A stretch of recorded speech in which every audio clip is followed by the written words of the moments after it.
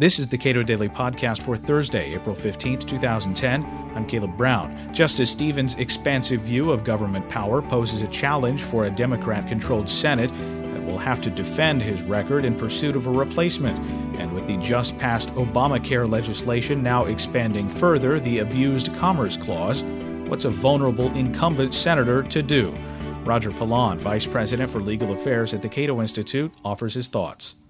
Well, to put this discussion in political context, I can't imagine that Democrats in the Congress who are up for re-election could have been terribly happy by the announcement by Justice John Paul Stevens that he would be retiring in June, because that means that they're going to have to face a Senate confirmation situation over the summer that is going to bring to the fore a number of issues, none more important after Obamacare than are there any limits on Congress's power to regulate, redistribute, and order 1/6 of the economy and order people to buy insurance from private companies, failing which they'll have to pay a fine, order states to set up insurance exchanges.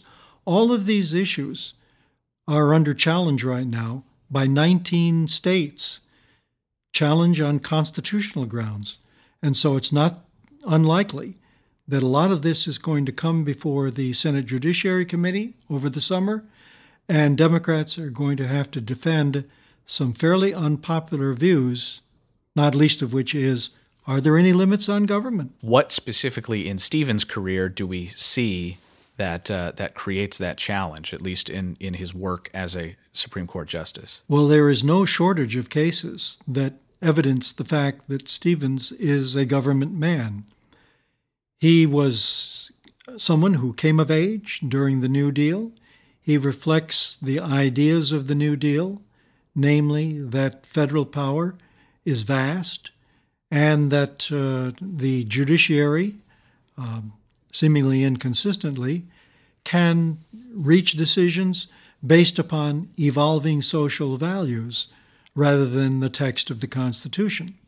And so we look at cases like Kelo to start with. That was the property rights decision coming out of the 2005 court, in which the court found that the city of New London, Connecticut, could take title to the home of Suzette Kelo, transfer it to a private developer who promised upscale building on the land and therefore greater taxes for the city. That, of course, created an uproar in the country, and there followed some 40-plus states that revised their eminent domain law. That's just one example, but there are many others. For example, the gun control case of 2 years ago, the Second Amendment decision by the Supreme Court, that individuals had a right to own a handgun for self-defense in the home. That is a decision that Stevens dissented from. He wrote the blistering dissent, and that's, of course, one that's going to be politically unpopular out in the land beyond the Beltway. Also in 2005, you mentioned the Kelo case.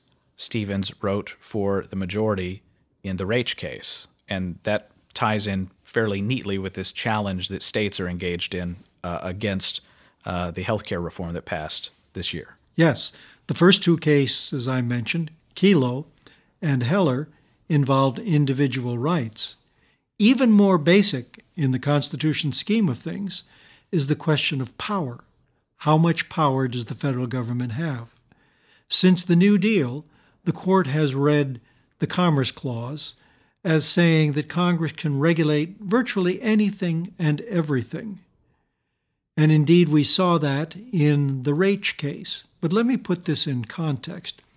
In 1995, for the first time in 58 years, the Rehnquist Court held, when it was faced with a challenge to the Gun-Free School Zones Act of 1990, that Congress could not regulate anything and everything, and this was an example, namely guns at school, that belonged to the state of Texas in this case to regulate, not to the federal government. So it awakened Washington from its dogmatic slumbers, so to speak, and for the first time found a limit under the Commerce Clause. 5 years later, in the Morrison decision, it expanded that finding. Then 5 years later, in 2005, in the Raich case, the court held, Stevens writing for the majority, that Congress had the power to prohibit Angel Raich from growing marijuana in her own flower box for her own consumption for medicinal purposes under California's medical marijuana provisions. In other words, Congress had the power, under its power to regulate interstate commerce, to regulate something that was not commerce, much less interstate commerce. And so with that decision, one can say that there are virtually no limits on Congress's power to regulate, unless that regulation runs afoul of one of the fundamental or preferred rights that the Constitution has found, which it did not in this case. And so this is the kind of jurisprudence of essentially unlimited federal power that has come before us in the matter of Obamacare. Because here again, what you've got is an effort by Congress to regulate the most intimate of human affairs, namely medical matters, and to do so under its power to regulate commerce. The American people have raised serious concerns about this claim for the scope of power. 19 states have challenged it constitutionally, and this issue will be before the Senate Judiciary Committee, I guarantee you, this summer when a new nominee is up for confirmation. Roger Pilon is Vice President for Legal Affairs at the Cato Institute. You can read more of his work at cato.org.